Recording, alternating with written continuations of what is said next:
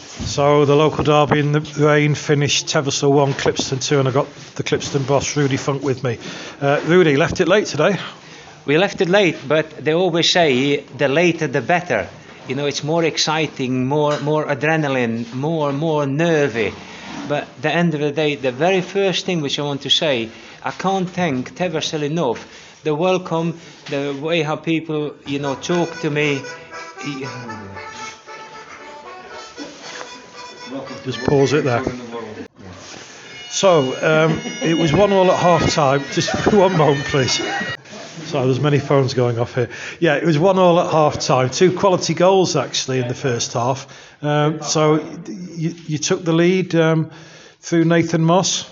Yeah, I mean, but just before we go on to that, Jim, I said as I came into Teversal, people make you feel welcome, and the players and everybody here, and Teversal is one of my old clubs, and I've had so many great moments here. On today, I know it's not nice to say, obviously the Teversal people don't want to hear that, but it was another great moment which I lived here at Teversal, and it started with an absolutely wonder goal from Nathan Moss. On saying that, the goal from Teversal, if that would be the match of the day, that would be shown over and over again. What a great free kick from the lad. And obviously it was a bit nervy, it was a bit, hit and miss in the second half on both sides. But we came with a great header yet again, on the near post from Sam O'Malley, our new signing. Under very difficult conditions for both sides. But I've got to be honest with you, Jim, local derby, first game, you couldn't wish for anything better. Sure, okay. So, do you want to pick any players out in that performance, Rudy, or was it the whole team you were pleased with? I mean, the whole team as a package, but you're also, I'm a big believer in underlining people which do well on, it was a difficult day for our Cameron Deere, who obviously played the first time.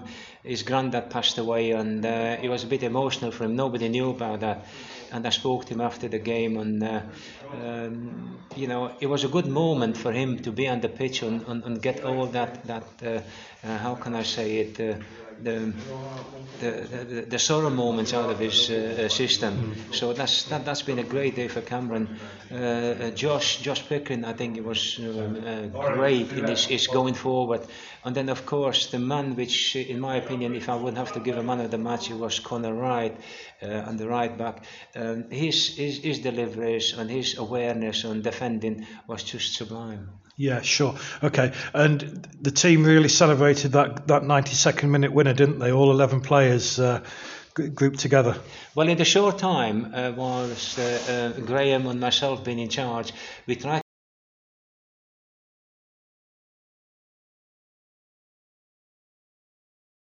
And you've seen it when they scored the goal. It was just pure joy in their faces. And to be perfectly honest, we hugged each and every one. We had a hug in the dugout, because it was one of them. You come here, first game, everybody expected us, to either have a great day or be a great failure. So it was one of them, and it was a very fine line. And the fine line came in minute 92 with that great goal. I've got to be honest with you, Jim. I'm so happy. I'm so happy for everybody, for everybody concerned with Clipstone. When we came off the pitch, towards the tunnel, you could see the Clipstone behind the scenes, hard-working people, their joy and their faces. And one thing which rings even in my ears now, Malk, our secretary, says, that's worthwhile. Okay, it's been a great afternoon, Rudy. Congratulations, Graham, as well. And we go again in 2 weeks' time. Thank you. Well done, guys.